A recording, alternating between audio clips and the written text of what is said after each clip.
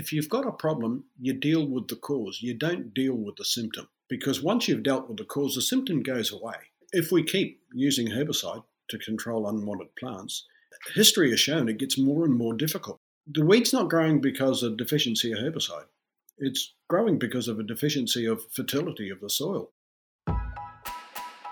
Hi, I'm Susie. And I'm James. And you're listening to Soils for Life.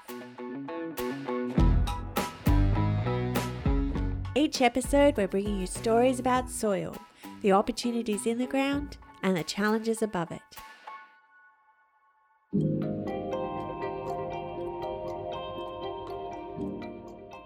The industrialisation of agriculture has created large paddocks of monoculture crops and increased the chemical burden on farmers and their environments.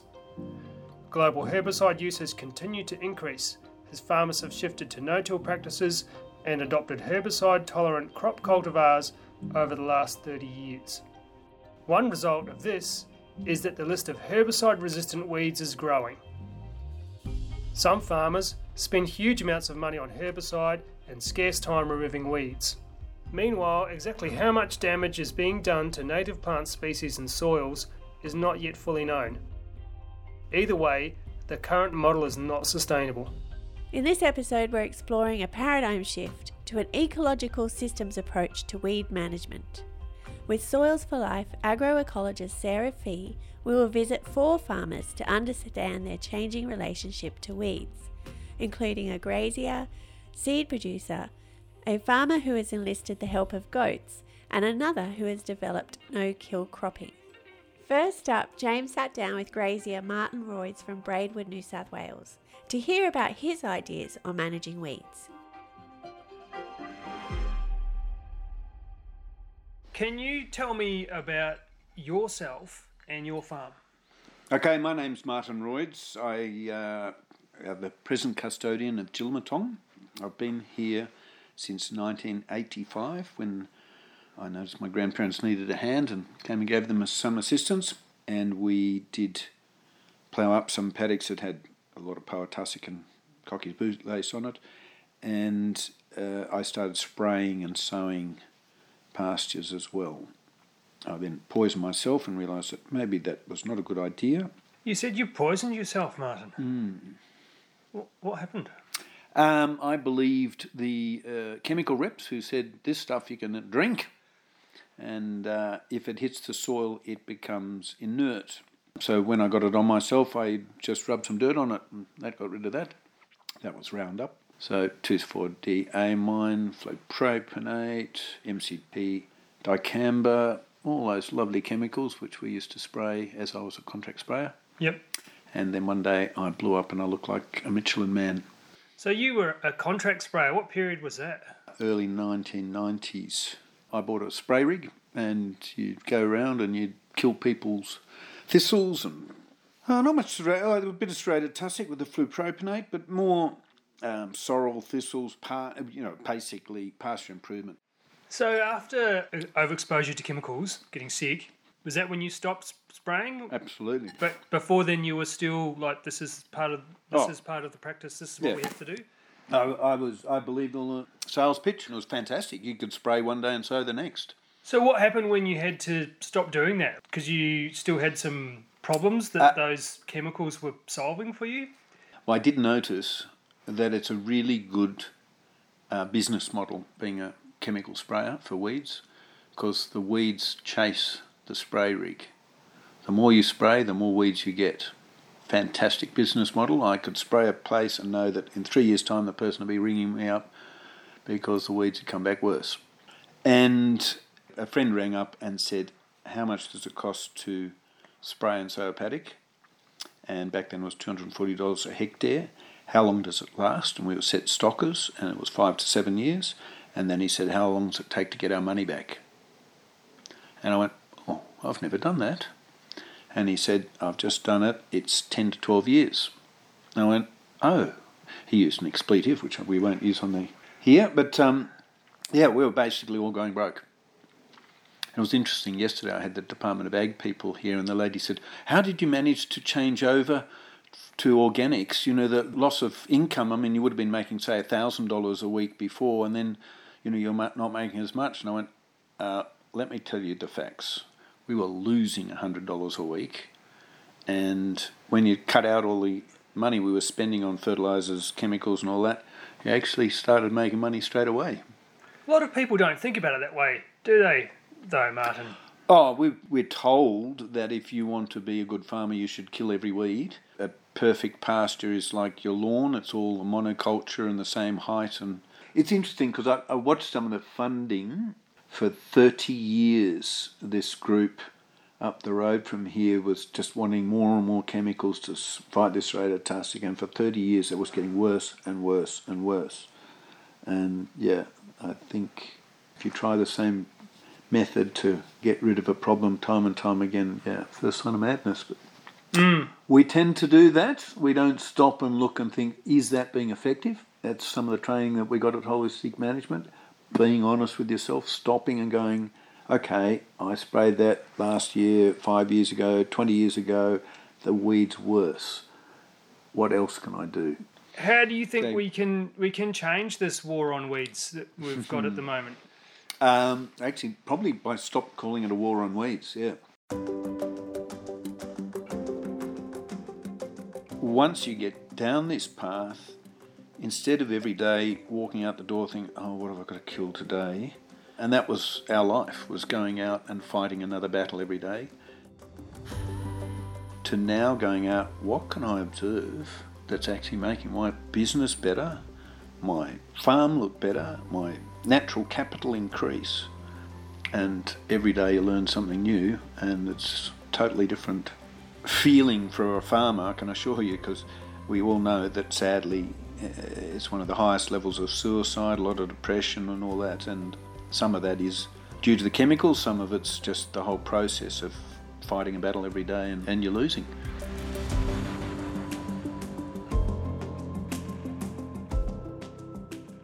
It sounds like Martin has completely changed his relationship with the environment, and as a result, his soils have sprung to life. So we have Sarah Fee here with us in the studio. Sarah, as an agroecologist, can you explain to us what the impact of those herbicides is on the plants and soils? It depends on the chemistry, but it can actually be affecting them from all those angles. So it could be affecting the community in the soil, and their capacity, can actually change the dynamics of that community and the composition of that community, and therefore that can change the availability of nutrients that community brings to the plant. Or it can literally, affect the plant itself. It could chelate certain nutrients and make them not available functionally in the plant. So it's running at lower capacity until we, maybe put a foliar nutrition over the top and try and help it access them again. And like I've had farmers actually in a select area, because there was only weeds in one area, choose to do a buffered herbicide. And when we looked at satellite imagery of the vegetation index around that, they could literally see to the line where the herbicide had gone, even though it was a selective that wasn't meant to actually hurt that crop. So what does that mean for most of our cropping soils in Australia where those places have had, decades of what we now call conventional management? One of their biggest unseen and unappreciated workforce, the fungal community, has been decimated, and it is so critical for nutrient and water delivery and disease management. So a key focus is to choose management choices that actually support the fungal community coming back into the system. As a coach, you've been working with farmers to increase their fungal communities and restore soil ecosystem function on their property. So with many complex ecological and significant economic decisions to make, it must be really overwhelming to change their practices. So one of the farmers you've been working with is Russell Young from Queensland. He's a cropping farmer. What has his journey been in shifting his approach to weeds? Yeah, Russell's is a great example of someone early in transition, really working still through all the questions around how do I manage this differently? How do I appreciate these weeds that are showing up? We can quite quickly drop the fungicides and insecticides? How do I shift across to using less herbicide? How do I reduce the amount that I'm using in the landscape now and do things differently? Something that probably is one of the biggest challenges in a cropping environment. My name is Russell Young from Young Seeds. We farm 2 properties. So we're in the middle of the Darling Downs, 220 k's west of Brisbane. And yeah, we're fully cropping, fully grown, no animals in our system whatsoever. We sell to an awful lot of farmers, just individual farmers. Seeds are a very difficult market to be in. You can produce a heap of it and sell none of it. You could have sold twice as much if you had it. It's a really hit and miss sort of a business to be in, but look, it works for us. I mean, it's value adding, and that's what we've sort of always been about.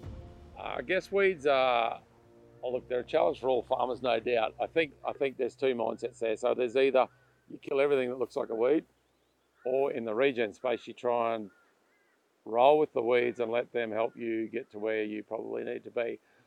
I can live with that to a point. But it's very difficult for me for me to let certain weeds go that are going to end up in a seed crop, that there's a risk of us not getting 100% of them out through the grading process to clean that grain and sell it for seed. Then I've got issues with that, because I know 99% of our customers aren't regen farmers. If I sell them a line of seed that's got something in it that they don't want, I'll probably never sell them another bag of seed ever again. So I need to be really careful with that. So I understand the philosophy behind let your weeds grow and let them help you build your soil and solve the problems quicker, etc. But for me, right now, that's a battle I can't kind of let go of. To let weeds go. If I can make that work in our system, I'm happy to take that on.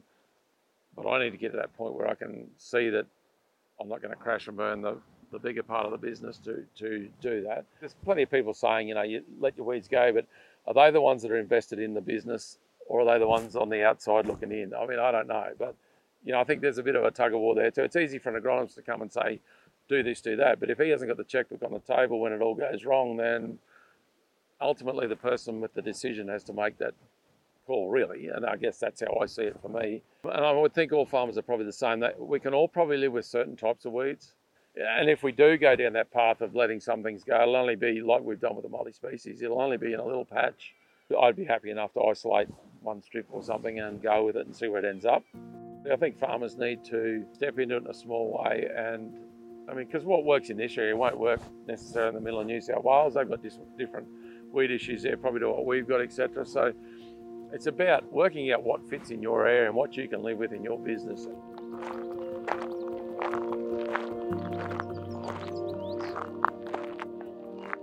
So we're on the lease block, Yep. which is called Wassel Park. So wheat this year, barley last year, and then it was sorghum the year, 18 months prior to that. So that's in the last few years as to what's happened here. Yep. Mm-hmm. So have you got the plants that you're considering that you might need some management on showing up here? Like, so your weeds? What do you think you're going to expect to see from now on? I think we'll see a range of summer weeds, your calthrop, through bladder capnia, all those sort of summer weeds coming through. Obviously there'll be feather top, there's fleet mane in here now. Yeah. Milk thistle, just the general run-of-the-mill things that we would typically see,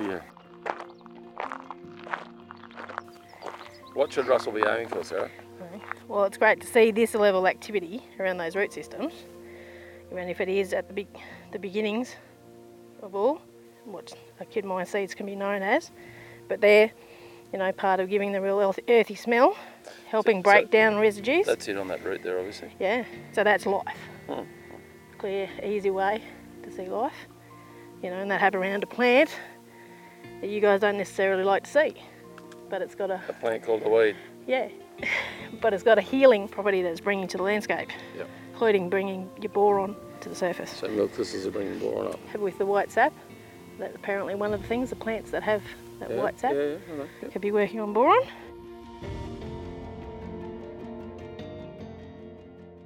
When people are starting, like Russell is, on a journey towards a different way of farming, are there particular weeds or the particular weed management issues that seem to always happen for people at the start of the process? If they've got, a broadleaf that's quite smothering and they don't get a good germination, that can set their crop back. It's often the broadleaf weeds or wireweed and things like that that can actually, if they do get in the way of their ability to harvest the crop. Yeah, so there can be logistical issues, I suppose, down the track that they don't want to see themselves enduring. A lot of those weeds are classic of highly bacterial soils and phosphorus access issues, a lot of the broadleaf and those sorts of weeds. So they're showing us that their soil health is way back at the early stages and very low fungal communities. So for me, that's when we observe, righto, who have we got here in terms of weed spectrum? Have we actually chosen the right crop for what these weeds are telling us? Because the conventional mindset has, if you've got broadleaf weeds, plant a cereal crop, because then it's easy to select a herbicide that deals with those broadleaf weeds in a cereal. Whereas the soil is actually telling you that right now I'm growing really well broadleafs. So in terms of actually growing according to what nature is giving you the signals on, you're better off actually putting a broadleafing crop in earlier in dry and getting the jump on those weeds when you know that that's your weed spectrum. So that's a really big shift in mindset and can seem a bit daunting initially until they've given it a go to see what the plants are actually telling them. If they've got weeds that are classic of compaction, like fleabane or feathertop rhodes or some of your thistles and things like that, then plant a crop that you actually know is really good at dealing with that and is actually going to, while it's growing a cash yield, it's also working on that resource constraint as well. So, yeah, it's sort of using these plants to even design and develop your rotation. Do you think we need a new word for weeds? Absolutely, yeah. Mother Nature's mix. I love it. It's in line with the concept that plants are providing exactly what the soil needs. Now, Sarah, you visited several farms for Soils for Life, including Bruce Maynard, who farms in the central West Plains of New South Wales. He has cattle and sheep operations, along with no-kill cropping. He also develops stress-free stockmanship and self-herding, which really changes the way he thinks about weeds. Yeah, it was great to actually, see his no-kill cropping in the flesh and walk in his paddocks. And I guess his practice is a great example of learning to appreciate those plants for all that they're actually giving to the system and realising there's different gifts that they're giving to the system and in different ways that they're contributing to his cash flow. It definitely is a system that works best in collaboration with the grazing animal because he's got all these other plants bringing, more complex amino acids and proteins and compounds into their diet that are helping them have higher health outcomes and production outcomes. How would you say your journey has been with the plants in the landscape? Plants in the landscape is maybe the way I regard most of those things that previously would be in the category of weeds. Two ways I guess I'd categorise anything as a potentially a weed or not is a business look and a biological look. Mm-hmm. Because in most cases, most plants aren't in a biological weed category. Those ones in there are only plants that completely dominate a landscape at the exclusion of most other elements. If you're a biologist, you'd say, yes, well, that is especially if it's a new introduction into that landscape, that is a highly undesirable thing to have there. From a farmer's or a business perspective, of course, anything that, from a production point of view, that you cannot make money from is essentially a plant that isn't of use to you as a business. Mm-hmm. Now, whether it then is troublesome depends on the quantity of it in the landscape and how much it's excluding other things that you do want to make money from. Mm-hmm. So a lot of plants now that are much less than desirable. One might think about some thistles and that sort of thing, that we have varying small amounts of populations that come and go are inconsequential to me as such. If, however, my operation was something different, such as wool growing, those plants would become quite important because they would be something that would make a difficulty for producing wool.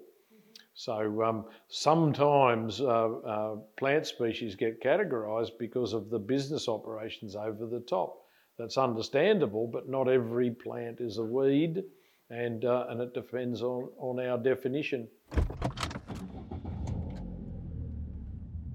They're pretty much champion thistles this year. We've got some here that are going past 3 metres in height. This is sort of the sort of stuff that most farmers are embarrassed about and would feel very badly that they have a large extent. It's just only a seasonal effect here because of extraordinary rainfall events, and in order to get rid of that one particular problem I would end up killing a lot of other things. That's not my desire, so they're not a desirable plant for me to have. They're a nuisance and in the road a bit, but they will soon be gone. They don't stick around forever, so my desire to eliminate them is framed on the fact that in a few months' time the residue will be gone. That will collapse and be gone again. So they'll have brought things to the surface that couldn't have been utilised otherwise, and even the native parrots will have a great lot of fun eating their seeds for the next little while. So they are a resource for the natural sense.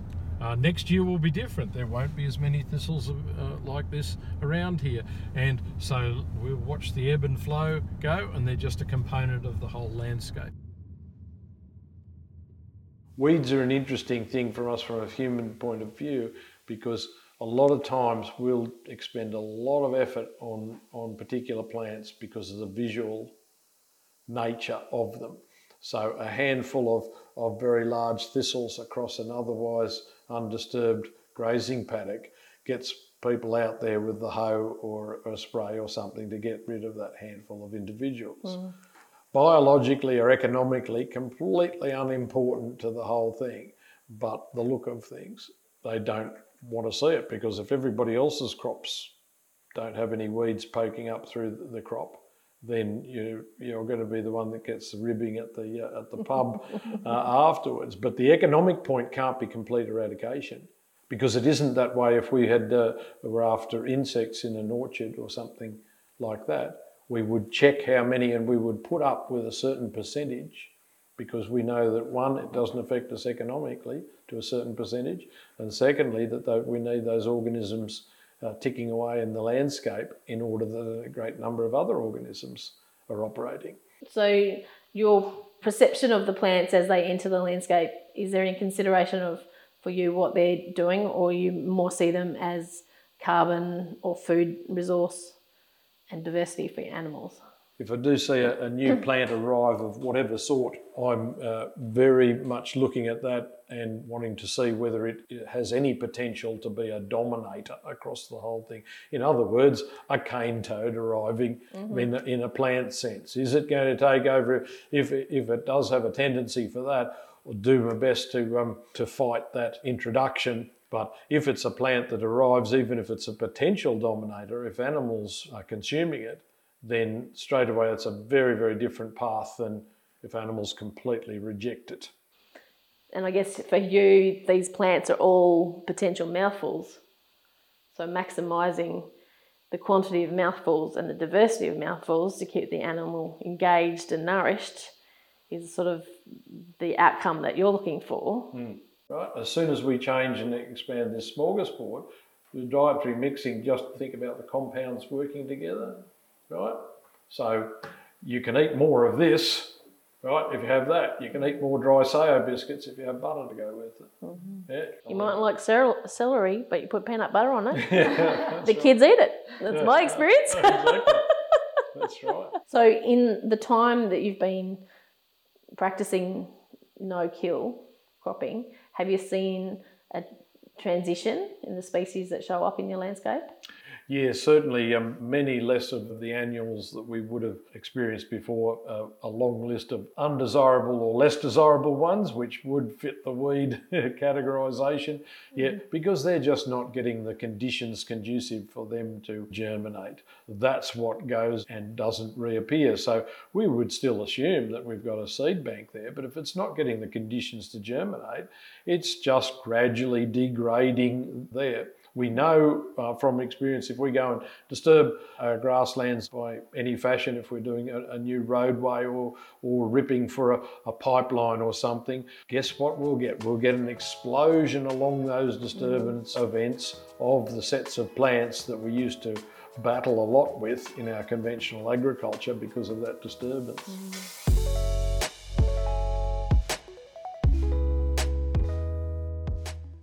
Sounds to me like one of the biggest challenges is the way we've learnt to read the land.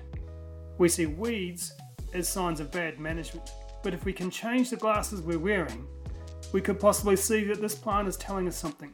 It's an indicator, a piece of information, but also that plant has a function that can be harnessed. Exactly. And, some of the weeds that they might have often reacted to, sit back a moment and go, is this really going to impact at harvest time like I feel it is and previous generations would say? Is it really? Will it really just flow out the back of the header and it's not actually turning up in the sample? Yeah, it might look a bit messier than it used to look, but does it actually logistically cause me any dramas or not?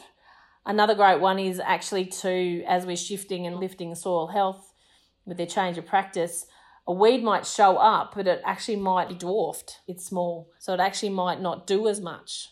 It's not actually going to cause you any sort of drama. An example of that is I've got a Phasalia seed trial on one farm, and then there's chickpeas all the way around it. And chickpeas can be a crop that says, hello, any plant species that you'd like to hang out with me, come and join me. Some people would say it can get quite weedy depending on the conditions of the soil.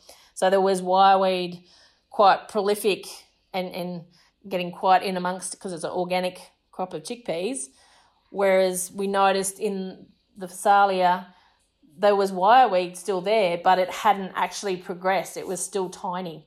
It hadn't developed into a bigger plant. So something was going on there with the Phasalia that actually was working on, the phosphorus-potassium balance that I know wireweed's working on. Phasalia was aiding in that. So the wireweed didn't get away. So that was quite interesting. We've been talking a lot about the need for a mindset shift. And on the other hand, we have state and national weeds plans, which are often very prescriptive. And yet many of the farmers are saying we need to be more observant before making any decision. So how do we incorporate that mindset into these plans? That is quite a challenge. I guess it's grabbing the opportunities to have those discussions with people that are actually making those lists around the different weeds that are on different levels of eradication requirements, depending on whether it's local or state or federal. They keep using the same management strategy and they're not actually changing the landscape view. They've still got a problem with that plant, and they've been doing the same stuff for 30 or 40 years and there's still the same prevalence of that weed because they're not actually going to the root cause. Some plants can be landscape stabilisers, especially on slope or where there's a lot of soil movement. So you've actually got to embrace some of the landscape function. Or the quote you shared the other day that said, if you take a plant out of the landscape, you have to be willing to do the function of that plant. That's right. Yep. When I was 10 years old, we used to swim in the creek down the road from us on a farmer's land. And then he was told to remove all the willows in the creek. And then the whole stream collapsed and we couldn't swim in it anymore. And that was my first time of thinking, that plant was doing a function.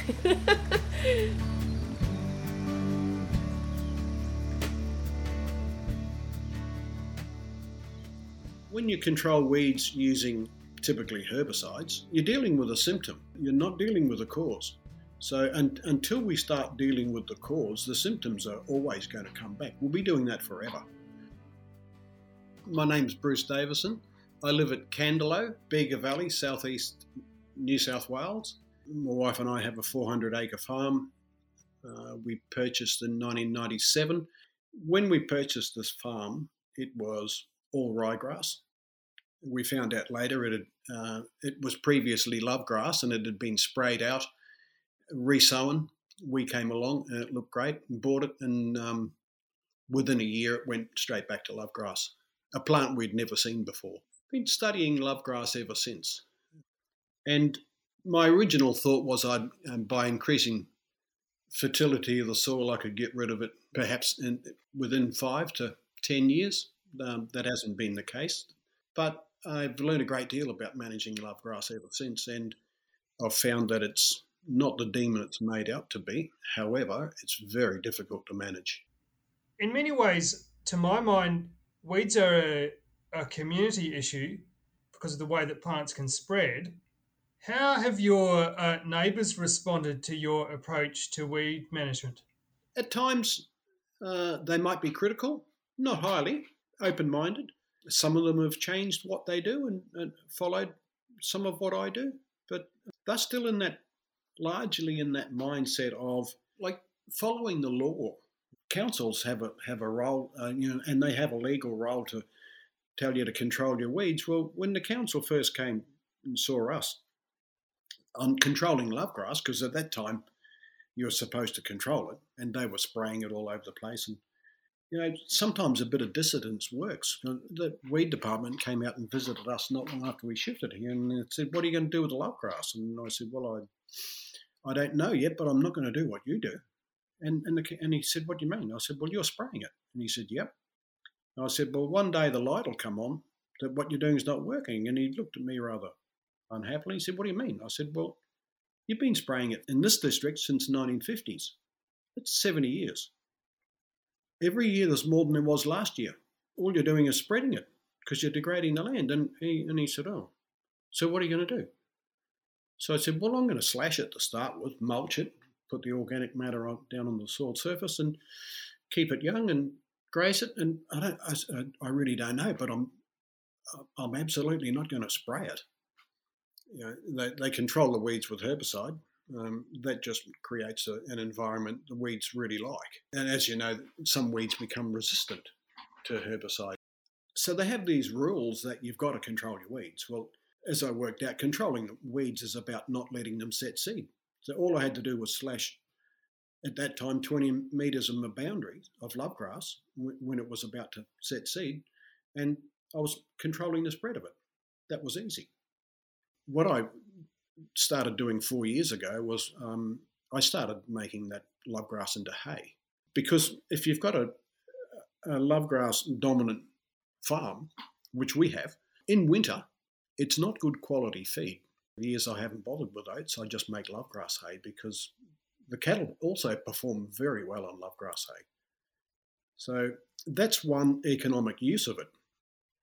Obviously, if you've got a large farm and a lot of lovegrass, you can't put the whole lot into hay. I mean, you can, but the economics and the time involved is extremely high. But you can do it to a portion of your farm.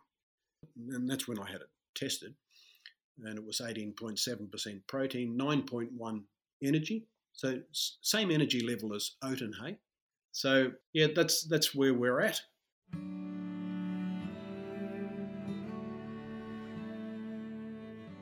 When we purchased this property, it had 39 trees on it.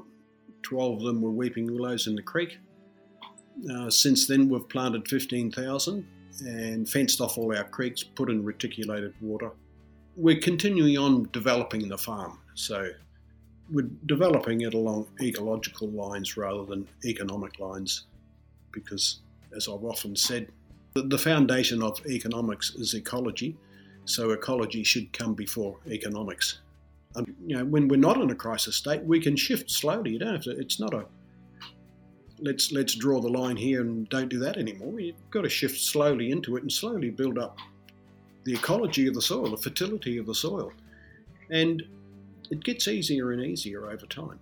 If it's more expensive to apply herbicide to weeds than to allow them to do their job to repair soils, then I can see an economic argument to approach plants that we don't want in this way, but that is a real change of thinking, isn't it? Absolutely. And that thinking is all about short-term gain. Sure, you can get rid of your weeds with herbicide, resow a new pasture, etc., or introduce new species. There's lots of things you can do. But if you don't consider what's going to happen next year and the year after and a decade's time, you end up like a dog chasing its tail, because weeds are a reflection of the nutrient levels in the soil. So when the soil's out of balance, certain plants will grow. When we bought our farm, because it had a history of high herbicide use, when that stopped, blackberry started moving in, and we started getting a lot of blackberry, and that's a result of soil conditions, too much beating, if you like. Don't use any herbicide. I don't spray blackberry, so we introduced goats. Sure, we had to upgrade our fencing, but what I found with the blackberry, and I think this is a really good example, if you let blackberry grow until it shades out all the other plants, within about 5 years, the soil will be so enriched, and on our place, it grows in lovegrass. If I leave the blackberry there for about 5 years with a closed canopy, and then I graze it out with goats, it takes about 3 years to kill the blackberry. The goats open up in the first year because they only eat the leaves. And then those canes die, and the next year the roots put up a few more, and 3 years it's all gone. The pasture that comes back, and that is microlina, prairie grass, ryegrass, native herbs. I probably couldn't afford to sow such a high quality pasture. That's because the blackberry lifted the fertility of the soil. Lovegrass does 10 years after, lovegrass still does not come back where blackberry was. And for about 4 years, I was asked to be on a weeds committee. And during that, I showed them what was happening on our place with blackberry. And the council weeds inspector said to me, well, are you suggesting that we get farmers to plant blackberry? And I said to him that, if for whatever reason we didn't have access to fertilisers, if we wanted to lift fertility of our land, if you put one paddock, or say a seventh of our farm into blackberry, left it for 5 years, farmed the rest of it, and then rotated around the whole farm, after blackberry for 5 or 6 years, you won't need to put fertiliser on that land for 10, 15 years. If you kept that going, no longer need fertiliser. And it's not as though there's no economic value in blackberries, because goats get very fat on blackberry. They love it. If you change the way you think of that particular weed, it can become an asset. Wow, that's a real mindset shift. But I do love blackberries. This seems like a complete paradigm shift away from instruments for regulation of problem plants. How do you think that we can advance that paradigm shift for people who are working for the public good? Yeah, so Sarah, what are the practice changes that can be adopted to reduce herbicide use? We're working towards a mindset of we don't actually want to be using herbicides. So we've got tools to be trying, whether that's planting at a different time, like planting dry and getting the jump on the weeds. So we've got the seed in the ground prior to the rainfall event, germinating the weeds. Whether we've actually got a full disturbance planter, so full sweeps, tines, digging out the weeds as we're planting. Whether we increase the plant density of the crop to actually increase the competition. We might change the row spacing. The rows close in quicker, so therefore the plant that we're choosing to grow, might close over canopy and smother out the weeds. So it's, again, that whole idea of competition. Whether we've got inter-row cultivation, that we can take the weeds out in between the plants as they're growing, or whether we do select a herbicide, but we're buffering that with biologicals that reduce the amount that we might need to use and have it sucking into the plant more effectively. So it works at a lower rate, and the biological products that are with that are also helping with the degradation of that and moving it out of the system more quickly.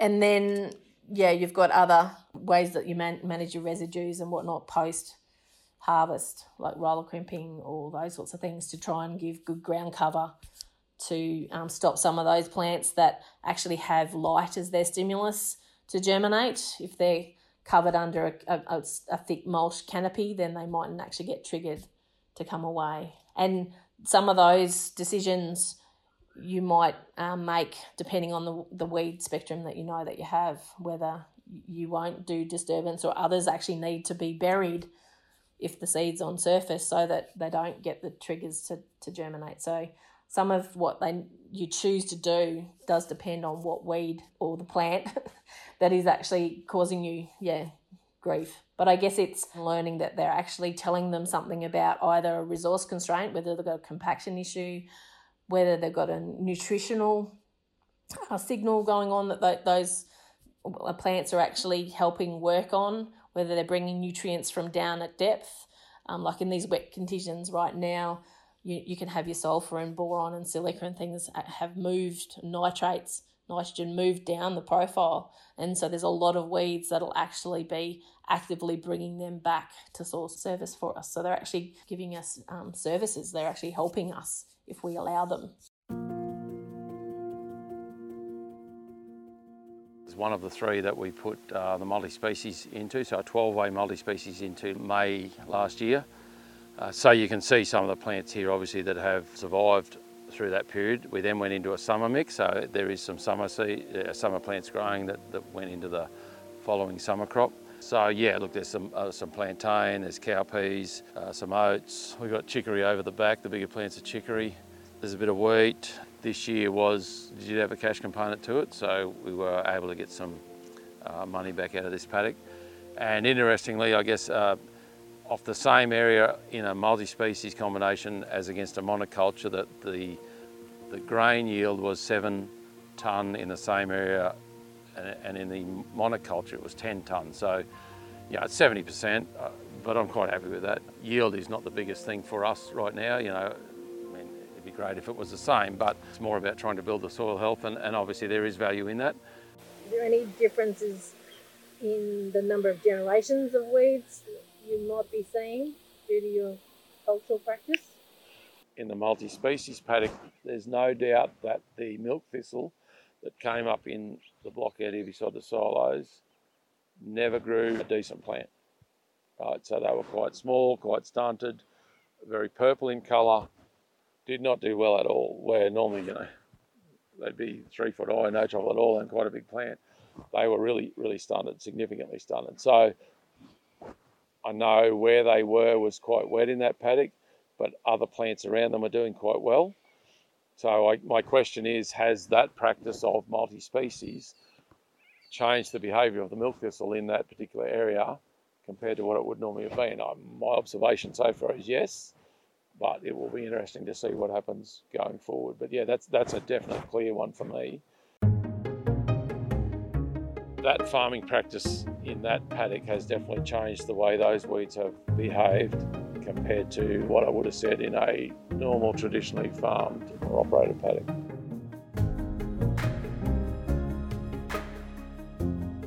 Russell has been experimenting with practice change to reduce the number of his weeds, and he's been documenting the outcomes. So now he's really observing weeds in a different way. Martin Royds, who we heard from earlier, also understands the power of observation and the importance of focusing on what you do want in the environment. So in holistic management, they teach you to focus on what you want rather than what you don't want. And it's amazing how that happens in everything in your life if you focus on what you want.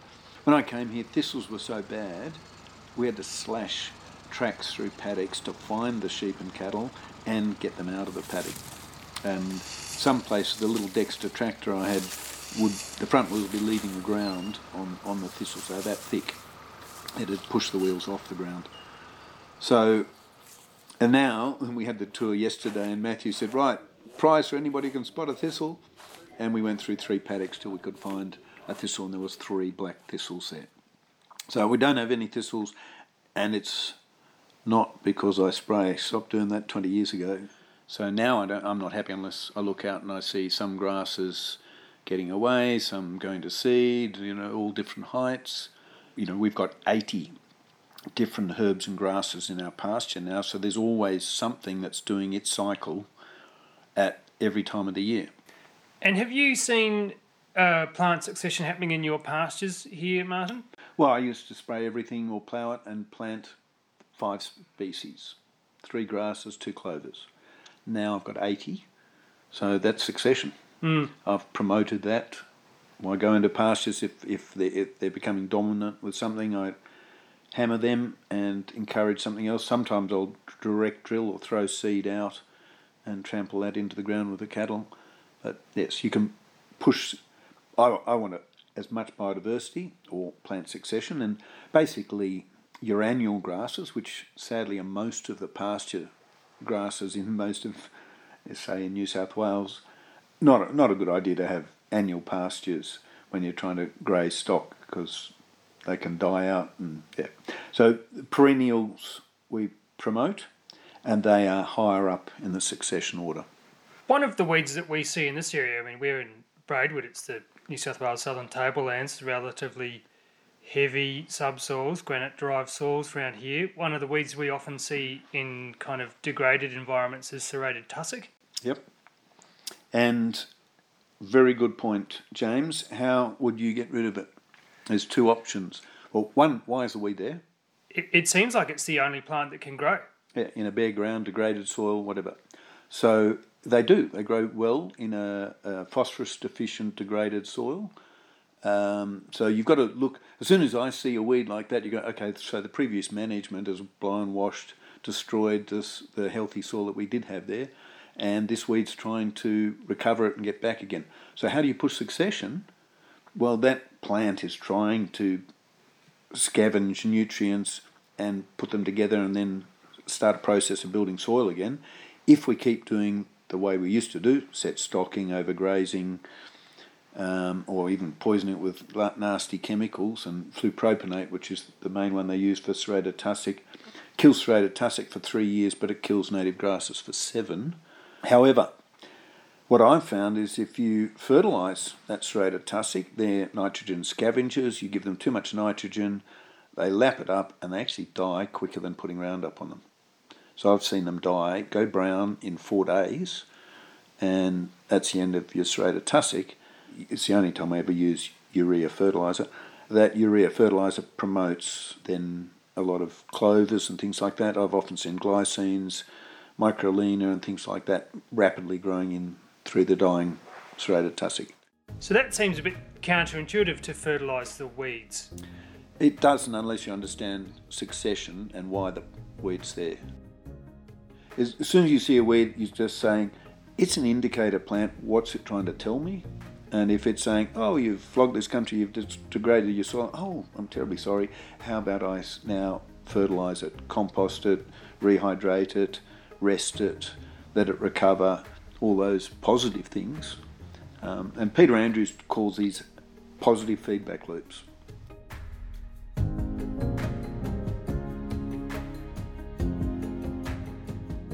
At Soils for Life, we work to produce these materials to help other farmers, but we can't do it without experts like you. So thank you so much. Weed management isn't going away, but it is changing.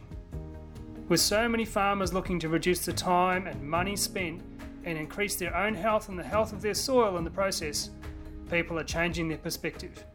To find out more about the stories of the farmers in this episode, visit the Soils for Life website and check out the latest case studies.